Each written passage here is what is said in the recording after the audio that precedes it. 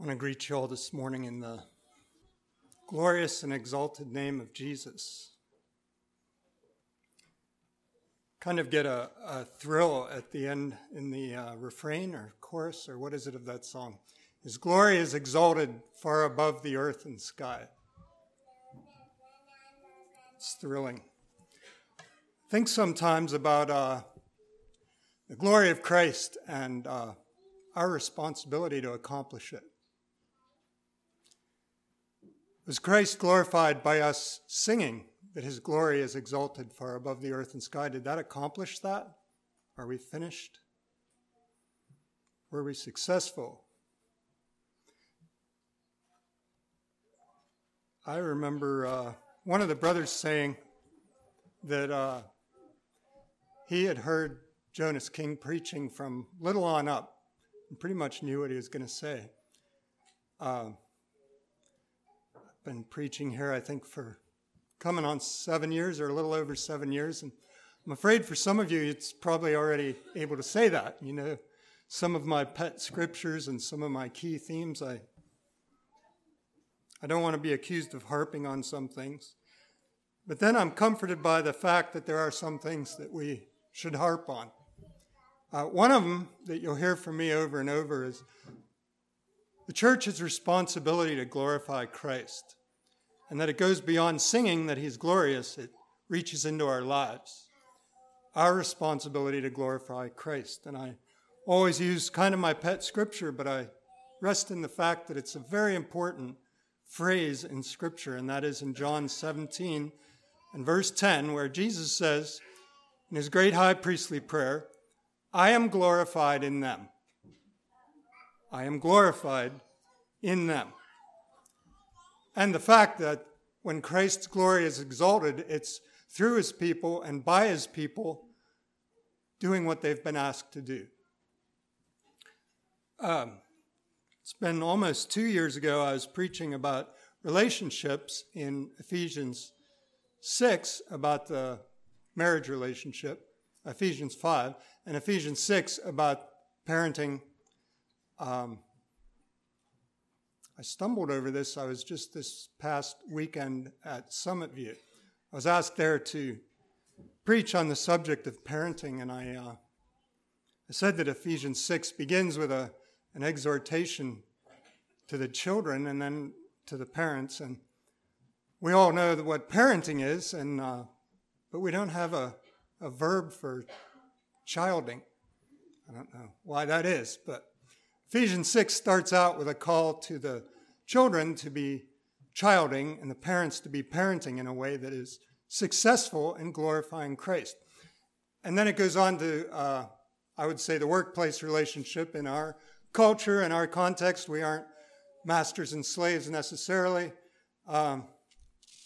contrary to maybe what some of my employees think sometimes. We don't need any testimony about that. But I think in our day we have those in responsibility and those that are subordinate, and I would read the master-servant passage there in Ephesians 6 to speak to that. And anyway, these three relationships we want to be successful in. And we want to be successful because we want to have joy and fulfillment in our marriage, parenting child, and workplace relationships. And I think that's fine, but ultimately we need to think of the ultimate purpose for these relationships being totally different from the world. It shouldn't surprise us that our relationships and the things we practice to accomplish successful relationships is totally different from the world's. There's one reason why I don't recommend going to Ollie's and getting a book off the dollar table on successful parenting, even if it's written by somebody that has a lot of Bible verses stuffed into it. I think we need to be careful that the books we read about parenting are carefully based in Scripture. But what the Scriptures call us to in parenting is sanctified parent-child relationships. Sanctified, different, holy. They're effective at accomplishing their purpose. And the ultimate purpose of parenting is to accomplish the glory of Christ, to exalt and glorify Christ, so that indeed, because of our relationships, his glory is exalted far above the earth and sky. Not just because we sang it and went on about our way, but because we work at it in obedience and faithfulness. We accomplish things in Christian parenting and childing that are beyond the reach of mortal man. That is, we're asked to do things that when you sit down and think about, we recoil from. Apart from the Spirit of God and the grace of God, we will fail in successful and God-honoring parenting because we can't accomplish it apart from the grace of God and the Spirit of God. I appreciated one of the children's verses. I sometimes think the shorter the verse and the shorter the words in the verse, the more power it packs. I don't know if you ever find it that way, but I often listen for the younger classes' verses because those are often the ones that I take home with me. And Megan's was, "The Lord God will help me." Isaiah 50, verse 7. The Lord God will help me. I take comfort in that. I take comfort in the fact that it doesn't say the Lord God might help me or the Lord God can help me. The prophet says with utter confidence, the Lord God will help me. And I think that the Lord God will help us in our parenting and childing relationships. If we do it his way, by his grace, and with the desire to glorify not ourselves, but pats on the back. I think you know a little bit what I'm talking about. Children are quiet and obedient, maybe for a change.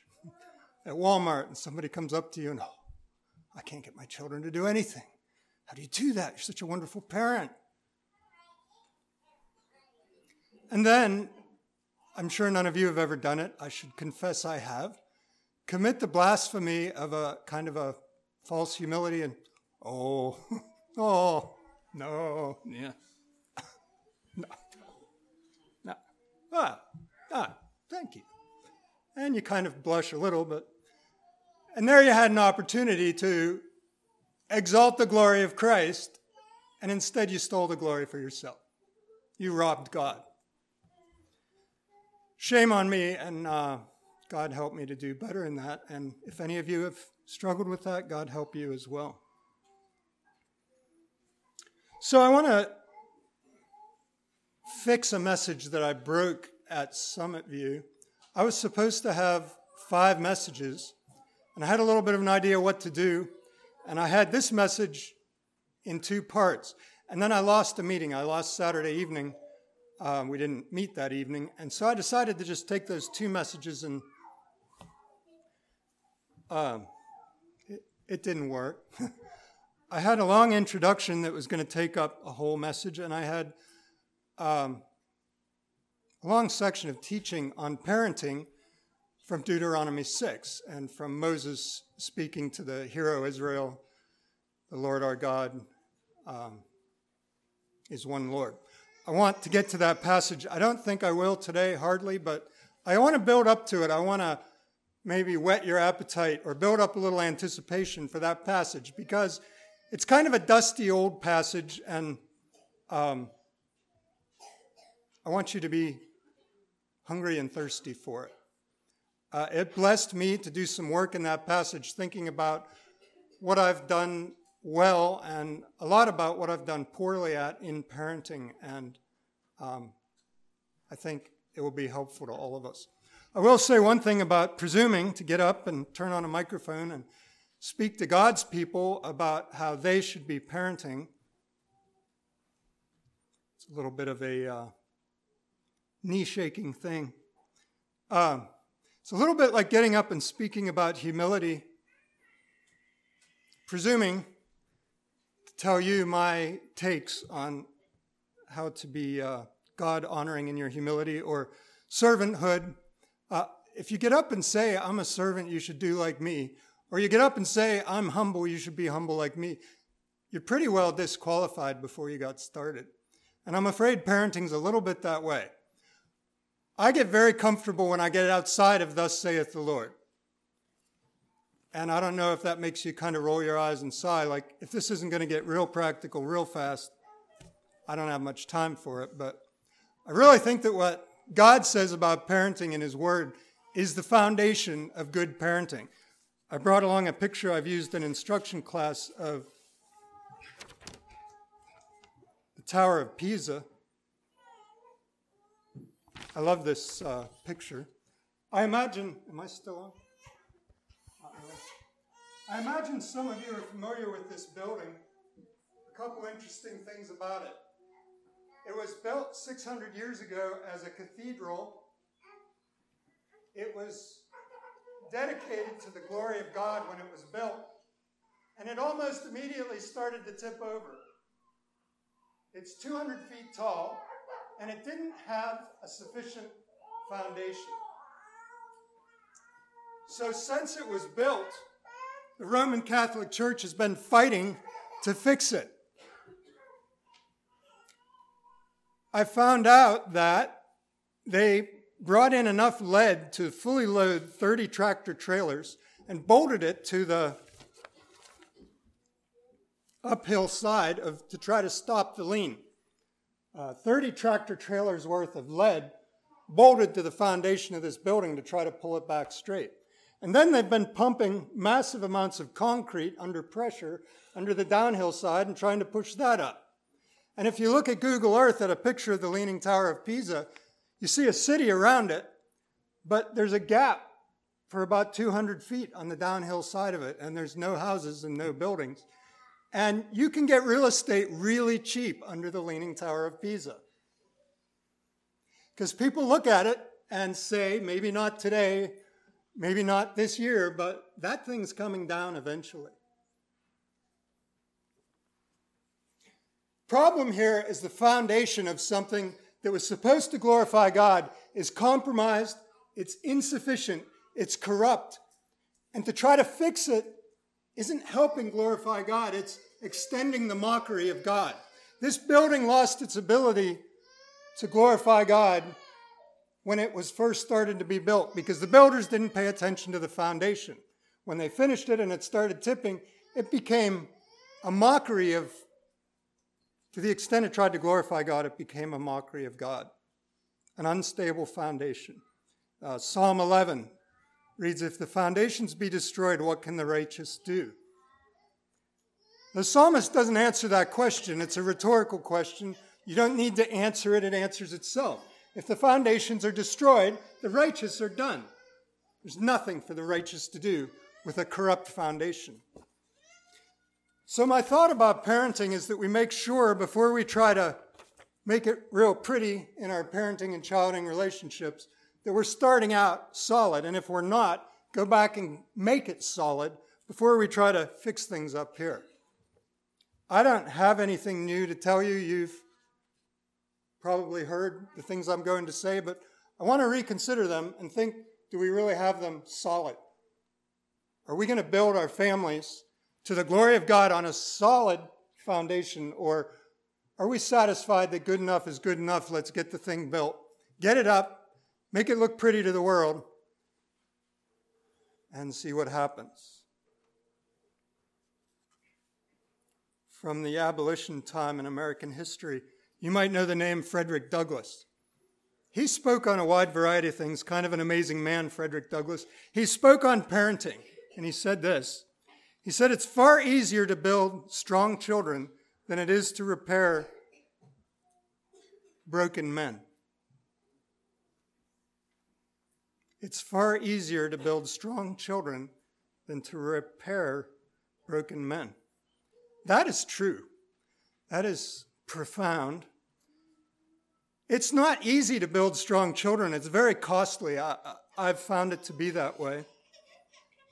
But someone told me early on in our parenting journey, I was going to say adventure, that doesn't sound so good, that if you're willing to endure headaches in rearing your children, you'll save yourself many heartaches later in life. I believe that's true. That's profound. We invest in our children not only so that God's glorified by a sanctified parent-child relationship, we invest in our children, if we want to say selfishly, because headaches of investing in and raising strong children are far easier than the heartaches that come with broken adults.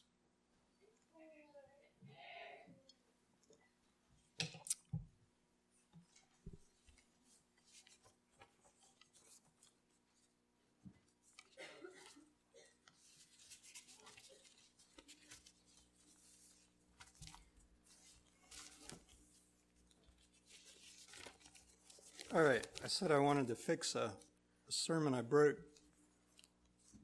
I don't think I'll get the opportunity at Summit View. They pretty well caught the highlights in a breathless rush. They sat long and patiently, but I'd like to try to move carefully through this material because I really think it's important. We hear a lot about the Ephesians 5 passage on husbands and wives, and well, we should. I'm never sorry to hear it again, especially in weddings, but as important as that relationship is, I don't think the parent-child relationship is any less important or any less a symbol of how God's people, as children relating to a heavenly Father, ought to look. And when we mess it up, we rob glory from God.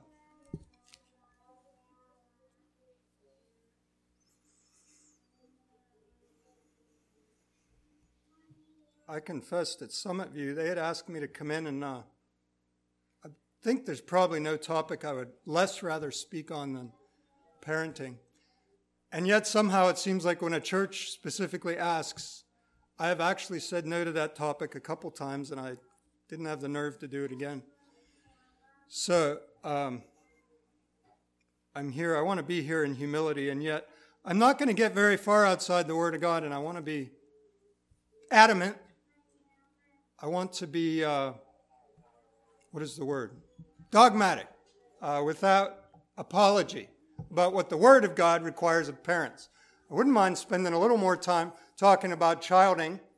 I'm going to just take a minute and invest 2 or 3 minutes in childing before all the rest of this is going to be about parenting.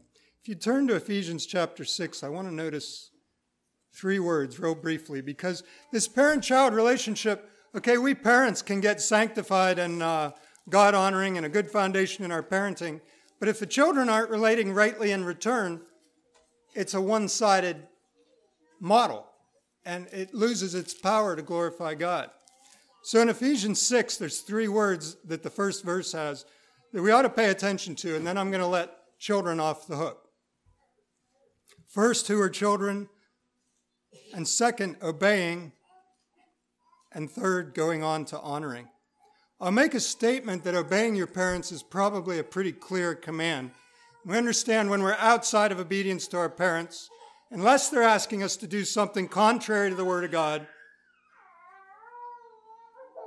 we are robbing glory from God. We are blaspheming God instead of glorifying Him. When we have broken the model and we disobey our parents when they ask something of us that is not against God's Word. Now, they may ask things we don't understand. They may ask things that we don't think are reasonable. They may ask things that we think are a waste of time or wrong-headed or wrong-spirited. We may think that they are not worthy of our respect and admiration, but the command is that the relationship is God-honoring only when children obey. The honor part is, in my mind, a higher level from the obedience part. Obedience can be done with gritted teeth and with a sigh of exasperation and with rolled eyes and with stomping feet. Fine. Off you go, and the garbage gets out and might not get done perfectly, but it's done, and got my obedience thing done. And Mom and Dad know how I felt about it too, and that feels pretty good to my base carnal nature. The honor part is a higher standard, I believe. The honor part is a subjective thing, and the parents determine that. And that is, if you are, as a child, doing something that is grieving your parents, You can even obey and grieve your parents. Can anybody imagine that? I think I just described it. You can take the garbage out and grieve your parents. You've robbed honor. You're walking in disobedience. The call, the command, the only time we are in obedience to the Word of God as children is when we are obeying in a way that is honoring. And I don't believe it's up to children to determine what's honoring. I think it's fair of children to ask their parents, I took that garbage out. Did you feel honored? You know what? I'm speaking as a parent. I'm glad the garbage is out. It's better than not. But that about ruined my morning. I'm grieving right now. I'm feeling really sad. That parent, I believe, has been dishonored by a child's obedience. Parents feel grieved. Again, I don't think it's up to the children to decide that. Well, they ought to be satisfied. That should be good enough. I don't think I dishonored them, so I honored them. Did you? Ask them. That's my interpretation. Take that for what it's worth. Children obey, honor. All right, I got the obey and honor. I want to mention the child thing. I'd be really interested to ask who thinks they fall under the requirements of children in Ephesians 6, verse 1. Children, obey your parents in the Lord.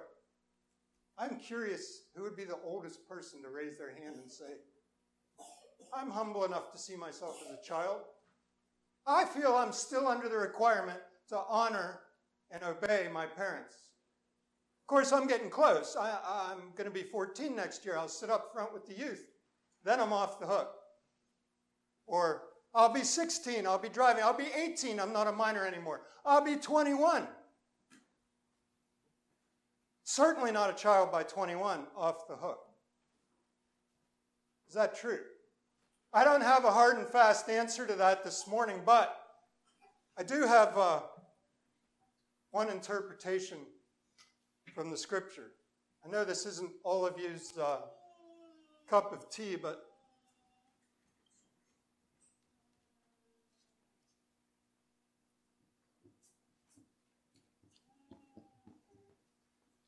Joseph, the father of Jesus, was a builder. Greek word for a builder is a tekton. Tekton builds things. Children is a little misleading because when we think of children, we think of Sarah. Maybe I'm getting a little edgy if I say Josh Petershon. Alan, he's certainly right on the edge. Child, no. There comes an age where we're uncomfortable calling someone a child because there's baggage attached to it, baggage that relates to maturity. And when you grow to maturity, you're not a child, you're an adult. And you've passed out of responsibility to obey this command. The problem is, we don't baptize children. So I said when I started that the Word of God requires superhuman sanctification in the parent-child relationship. We're going to ask a 4-year-old, without the Spirit of God, to do something superhuman that can only be done by the grace and Spirit of God. Is that not a recipe for frustration? I think that there's an answer to that here, that the term children in English speaks of maturity. It speaks of immaturity, lack of maturity. And there's a Greek word for children that are not adults. We get the word pediatrician from this word, a doctor that doctors children, immature, not adults. Now I'm on. That's not the word that's here. Children, obey your parents in the Lord, for this is right. That's not the word. This is the word. Okay. This doesn't fascinate you. I'm sorry. It's very helpful to me.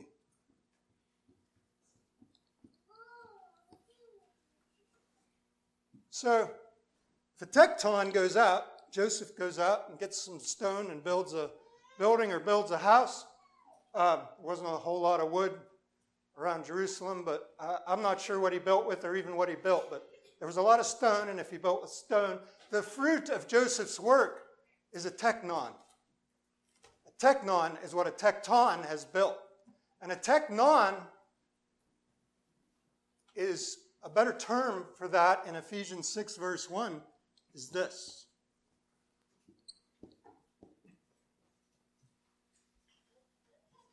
That has no age out period.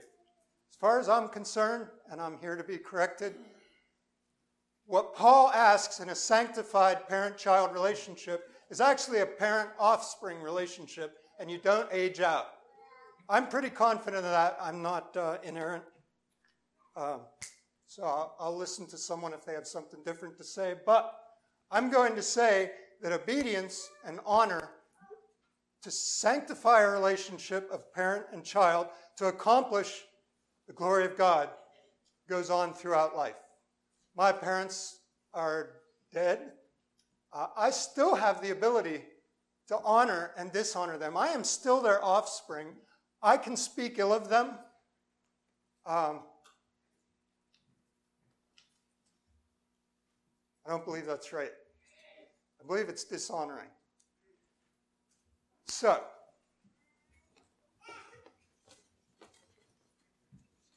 take that for what it's worth, but if you want to be safe,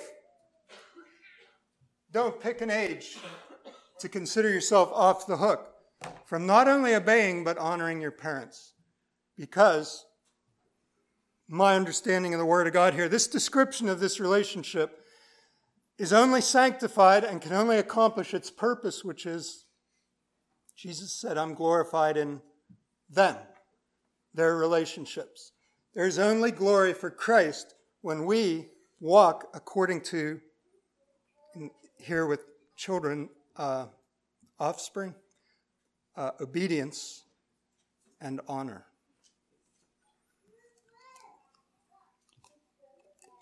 All right.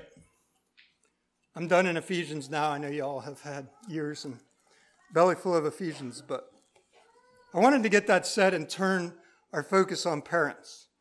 So children actually applies to everyone in here. Parents, some of us, parenting seems far away, but I promise you, there's a very real possibility it may be coming faster than you think. It lasts a long time. It's hard work. The consequences of failing are immense, immeasurable. You do well to think about it and prepare for it now. Start that foundation. You may not have a wife and you may not have children, but you can start that parenting foundation. And Moses speaks to that in Deuteronomy 6. We're going to get there very likely next message. I haven't gotten just real far. All right, turn with me to Psalm 78. So there just aren't terrible many specific passages in the Word of God about parenting. Like, if we want, thus saith the Lord, the safest thing to get to, it's real quick, and there's a bunch of them, is the rod passages. And we can rod this and rod that, and don't be shy to beat him. He's not going to die. And we could probably make a whole weekend of meetings out of rod passages in Proverbs. But it would be my opinion that the Word of God from start to finish is a textbook on parenting.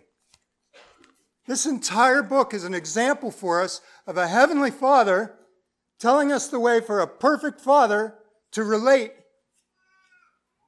to redeemed children and how the children relate back to him and to each other. This whole book is a book on relationships.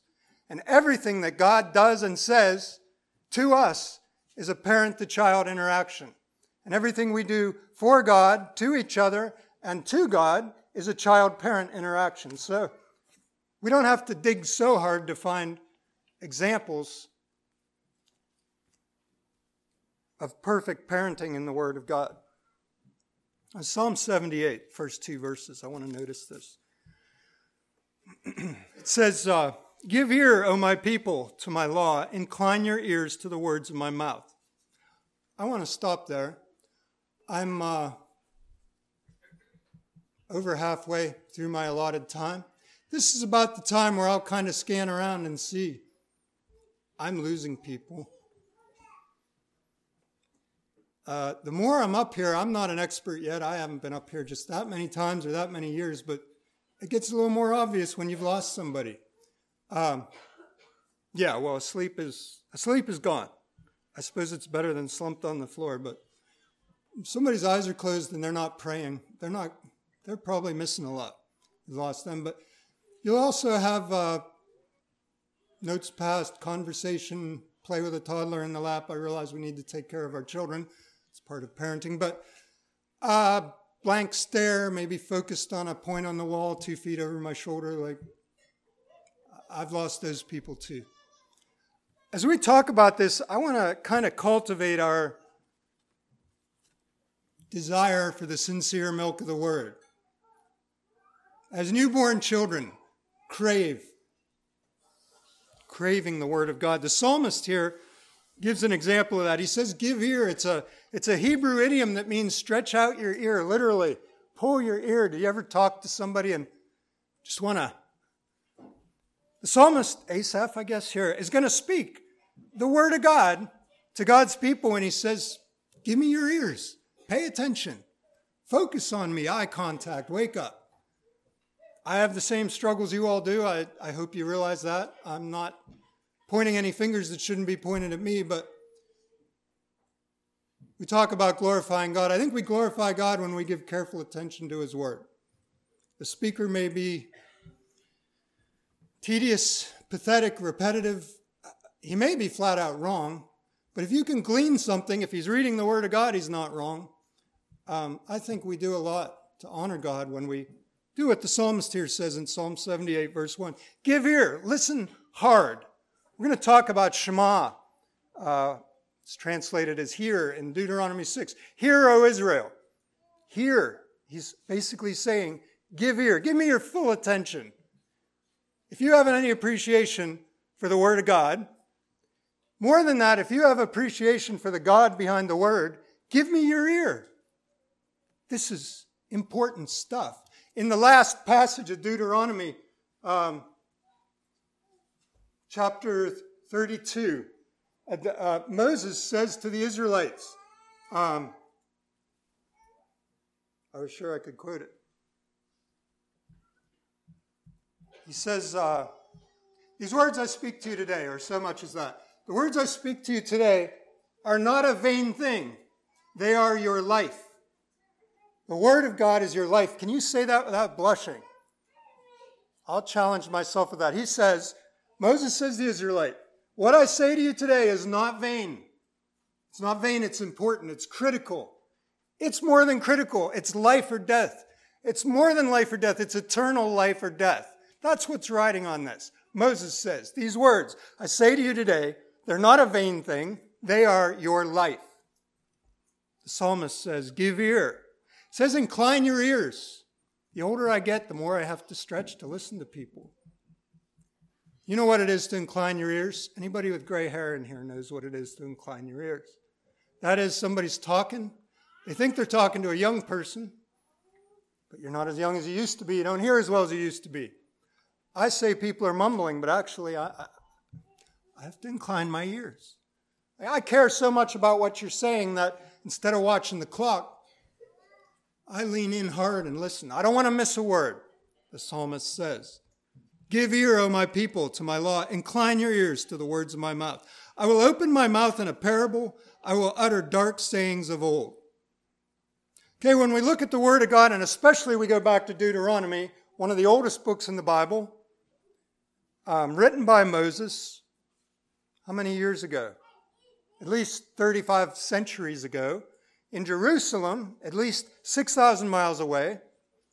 If anything is a dark saying of old, it's the things Moses taught.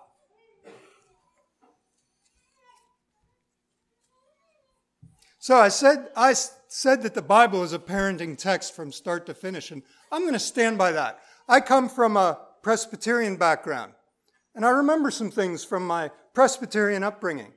And I sometimes think that we, in our circles, should appreciate things that we have here that I didn't, they don't. I'll give you an example. When I sat in Sunday school class, they taught that the earth was millions of years old, and that Genesis was not a history book. We don't go to the Word of God to learn history. And the Bible's not a science book either. When it speaks about things that are scientific, it doesn't speak with authority. It might not even speak with accuracy. It may not even be the Word of God, because this book is, I'm speaking, I don't want to confuse anyone. I'm speaking like an apostate church. This word is so full of man's word, and the little bit that used to be God's word is so messed up, we basically don't trust the thing at all. So stick it in the pew. We'll call it a pew Bible. It'll cover with dust. We'll preach messages that don't need this book, and then we can make things up as we go. This book is not a history book, the apostates would say. This book is not a scientific book, they would say. I hope that we would all say with Timothy that all Scripture is God-breathed. It's inspired, it's accurate, it's relevant, it's authoritative. And if it isn't compelling to me or you, I have a problem, a big problem. This book is a parenting text. I'm going to say all 66 books. Now, somebody will come afterwards and tell me this has nothing to do with father-children relationships, so you were wrong. Well, okay. Just for effect, I'm going to go out on a limb and say 66 books, 39 in the Old Testament, 27 in the New Testament. I looked it up, 1,189 chapters, 31,102 verses of examples and types and illustrations of things done right and things done horribly wrong to teach us about parenting. This book is most assuredly a parenting text. So, we look at Deuteronomy, Old Covenant. It's a dark saying of old. It's from centuries ago, thousands of miles away. It's not even the New Covenant. Can we safely set it aside?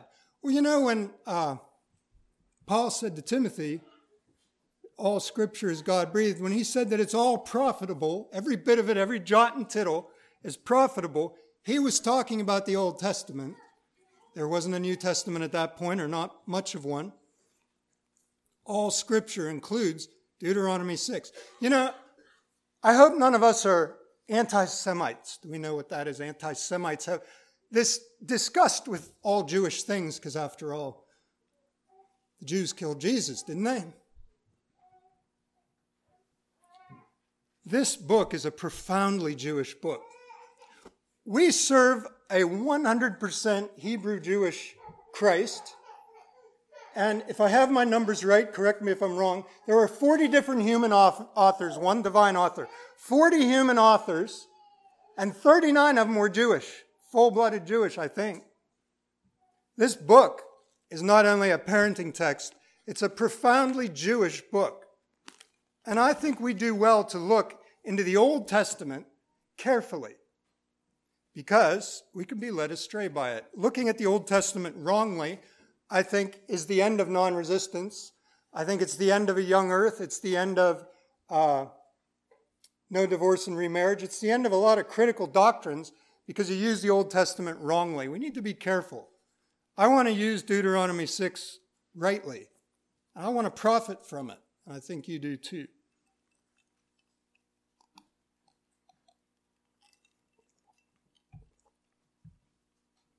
All right. John F. Kennedy. How many of you were alive in 1963? Put your hand up. Hi. Don't be ashamed. You earned that gray hair the hard way. Thank you. You all know who Jackie Kennedy is, I think. John F. Kennedy's wife. John F. Kennedy was shot in Dallas. Jackie Kennedy made a statement about parenting that I think was really good for a Roman Catholic. I think it's really good, period. But she didn't have just terrible much light or good teaching, I don't think. Maybe she knew more than that. Jackie Kennedy said this in the 60s when she was First Lady. If you fail at parenting, nothing else you do will matter very much. I said there's a lot riding on parenting. in your lifetime and lifetimes to come, for a multitude of descendants, and for eternity. There's an immense amount riding on parenting successfully and in a way that brings glory to Christ, honors God. So, she said rightly, if you fail at parenting, nothing else you do will matter very much. The question is, what is the definition of successful Christian parenting? I'd be interested to hear some feedback about that, because that matters a lot. Not all of us would have children that we would say were right where they should be in relationship with God. Is that describing failed Christian parenting that doesn't honor Christ? Is it? That's a pretty important point. Those people need to get their act together, or they should be shamed or shunned or draw back from, or use them as a bad example how to not parent. Look, there's a child not walking with Jesus. Failed Christian parenting right there. Mark it down. Is that safe to say? Thank you. Who said that? That is a totally erroneous statement. Totally false. But that doesn't mean that you can be reckless in your parenting and say, hey, it's between God and them. They need to make their own choices. That isn't the teaching of Deuteronomy 6. Tremendous responsibility on parents. But I want to at least get out on the board here the why and the how of successful Christian parenting. Because Jackie Kennedy, for whatever authority she has, says, if you fail at parenting, nothing else you do will matter very much. And we see these situations. I've seen them. I'm assuming I'm not the only one. We see parents that we appreciate. We see a home life that just seems to shine and glow and be compelling, and how could children not respond to that? And then we see children taking their own way in rebellion or gross sin, however you want to describe that story. And we say, well, if there was ever a God-honoring, successful Christian parent, it would have been that home. But what do we do about this in rebellious children? I'm not sure. Then we see the opposite. Maybe you don't see it. I have. You see a home, you look at it, you say, what in the world? What an off-the-wall home. Like, nothing. It's just like, what do they say about Nazareth? What can come good out of Nazareth? What can come good out of that home? And here come these children. Oh, wow. That's a servant of Christ right there. So do we go to them for instruction in parenting? Okay. Well, we're stuck if we don't know what successful Christian parenting is. If we're going to relate on outcomes, if we're going to say that the outcome determines whether it was done right and in a way that honored God. All right. So what is successful Christian parenting? And we think that's important because we want to do it. We better know what it is. I'm going to write a few things on the board, and I would terribly like to say a little more, but till I get it done, I think we'll be done. All right. I'm going to say that successful Christian parenting, God-honoring Christian parenting, is just like evangelism. Just like evangelism. Do you know that Jesus evangelized many thousands of Israelites? And we read that in the upper room, they were all gathered together after Jesus' resurrection and ascension. They were gathered together, and there were 120. I don't know what the numbers are, but I think Jesus failed in evangelism 99.9% of the time, maybe more. Most Israelites rejected his preaching of the new covenant. Did he fail? Did Jesus ever fail at anything? I don't think so. So we have evangelism that didn't work, but it's not a failure. How is that? We don't have the time, but you know the passage of the Valley of the Dry Bones, and Ezekiel's there, and he's carried away by the Spirit of the Lord, and there's bones from ridge to ridge. It's full of bones, and the Spirit of God asks the prophet, can these bones live? And the prophet says, you know, Lord. Probably not, but whatever. And it turned out he was told to preach a message to those bones, and those bones popped together, and they stood up, and they were alive. And they were a mighty army, a great and exceeding army. That was successful preaching. But if those bones hadn't jumped up and hadn't come to life, and they laid there dead and dry, scattered across the valley, And he did what he says he did in verse, if you're taking notes, Ezekiel 37, verse 4 and verse 10. He said, I prophesied as I was commanded. Ezekiel prophesied as he was commanded. He did what he was told to do. And it worked. Praise God. That was God did that, though. But the prophet preached successfully because he was faithful. He did what he was told to do. Verse 4 and verse 10 repeated, I prophesied as I was commanded. And we get hung up in, well, the bones came together and got alive. That was a good message, Ezekiel. That worked. That was successful preaching if I ever heard it. I'm here to say if those bones laid there dry and never even moved, never even rattled, and he prophesied as he was commanded, he was successful in his preaching. You know, we have these two prophets. I think about it a lot. I think about Jeremiah, the weeping prophet. You read Jeremiah Lamentations from cover to cover of that book, those two books. That was a faithful prophet. He preached his heart out. He cried. He suffered. I mean, no prophet ever invested in a faithful ministry. None of them like Jeremiah. Do you know how many people he ever converted? As far as I read the scriptures, 0. None, ever. A whole life of faithful, suffering ministry. Weeping prophet, they called him. Persecuted. Tremendous suffering and torture. Was he a successful prophet? He didn't have many little hash marks on his converted to repentance table. He had none, as far as the scripture records. Then we have Jonah. We all know the story of Jonah. If there was ever a more pathetic prophet, I can't imagine who it was. He was a disgrace. He preached one message. He wasn't shy to say he didn't want to preach it, and he despised the people he was preaching to. He despised the God that he was preaching for. And the whole, I don't know about the empire, but the city of Nineveh repented in sackcloth and ashes from one bad-spirited sermon. Was he a successful prophet?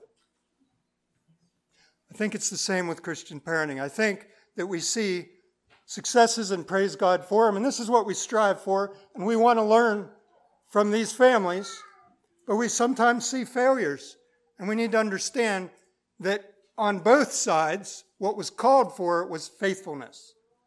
Prophesy as you were commanded. I want to carry that into Deuteronomy 6 and think carefully about it and ask ourselves an honest question. Are we doing what's required of us? I said I wasn't going to end without the instructions for successful Christian parenting. I really need those for the next message, so bear with me a second. Try to be quick. So I had the why, we had the how. It's a simple 3-step process. And I'm going to say on the authority of the Word of God that if you do these 3 things faithfully, no one can call you an unsuccessful parent. Come what may. First one.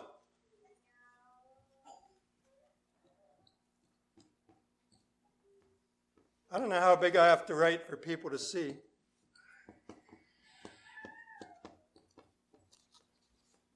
First thing, don't follow the Ollie's book. Don't follow anybody's book. Follow God's book.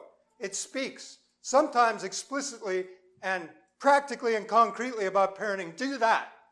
For sure do that. Be careful not to miss that.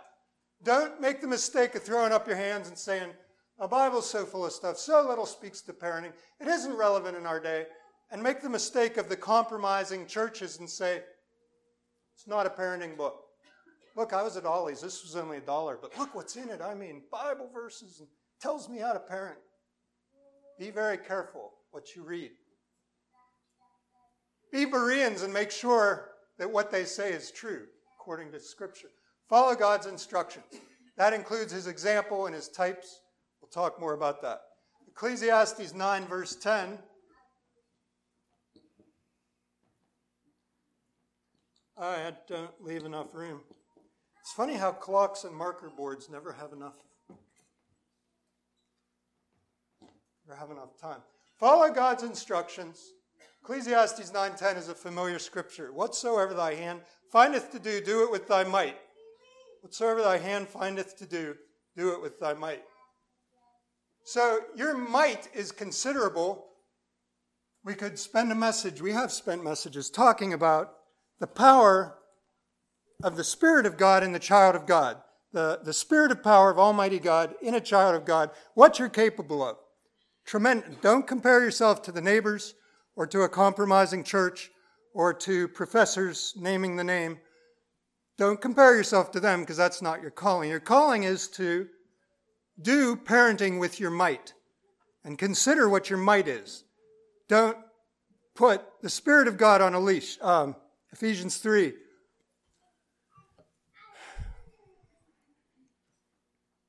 Now unto him that is able to do exceeding abundantly above all we ask or think. Who's thankful this morning to serve a God that is able to do exceeding abundantly above all we ask or think? But that doesn't end that verse. It goes on to say, according to the power that worketh in us.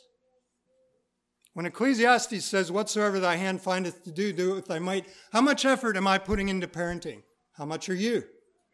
Am I bringing the Spirit of God and its power and its instruction and its illumination? Am I bringing that to bear on the parenting and the parent-child and the childing relationship? Am I doing that? Because if I'm not a successful God-honoring parent. Children may turn out to serve the Lord and advance God's kingdom and do tremendous damage to Satan's kingdom, and praise God for that, but I am not a successful Christian parent because I didn't parent God's way with God's power. Whatsoever thy hand findeth to do, do it with thy might. Last step.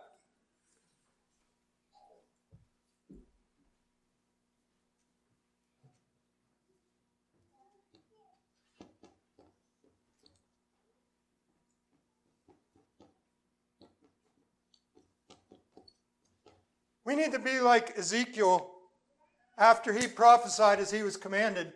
He didn't go around and start kicking bones. Here's a leg bone, here's a skull, and he did what he was told to do. He did exactly what he was told to do, and he trusted God for the rest, and God worked. In successful, God-honoring parenting, we do all we can do, and then we rest in the fact that we've obediently, with our might, done what God commanded, and we trust God to lay sinew on those dry bones. Very simple. Close with this. A lot of things in the Protestant Reformation we rightly discard. But one thing we shouldn't discard is these, what they call the 5 solas of the Reformation. Solos. We know the word solo, it means alone. The chief one, the crowning one, the first one, always number 1 when these solos are listed. I'm not going to get into them, but we dare not discard this. This is the why of why we care about God-honoring, successful Christian parenting, is because it's the only way to accomplish this. SDG is really helpful. You know, we all know, you know what an acronym is. You know what VIP is. You know what IRS is. You know what USA is. But here we are, the bride of Christ, people of the living God, the Israel of God, the kingdom of God on earth. We're all these things. And SDG. I realize we're not all Latin offspring of Latin teachers, but this is worth knowing. To God alone be the glory. God alone be the glory. That's the why of successful Christian parenting, because we present to the world what a parent-child relationship is supposed to look like. And when we mess that up, we rob God of what he desires more than anything else, which is glory. Let's stand for prayer.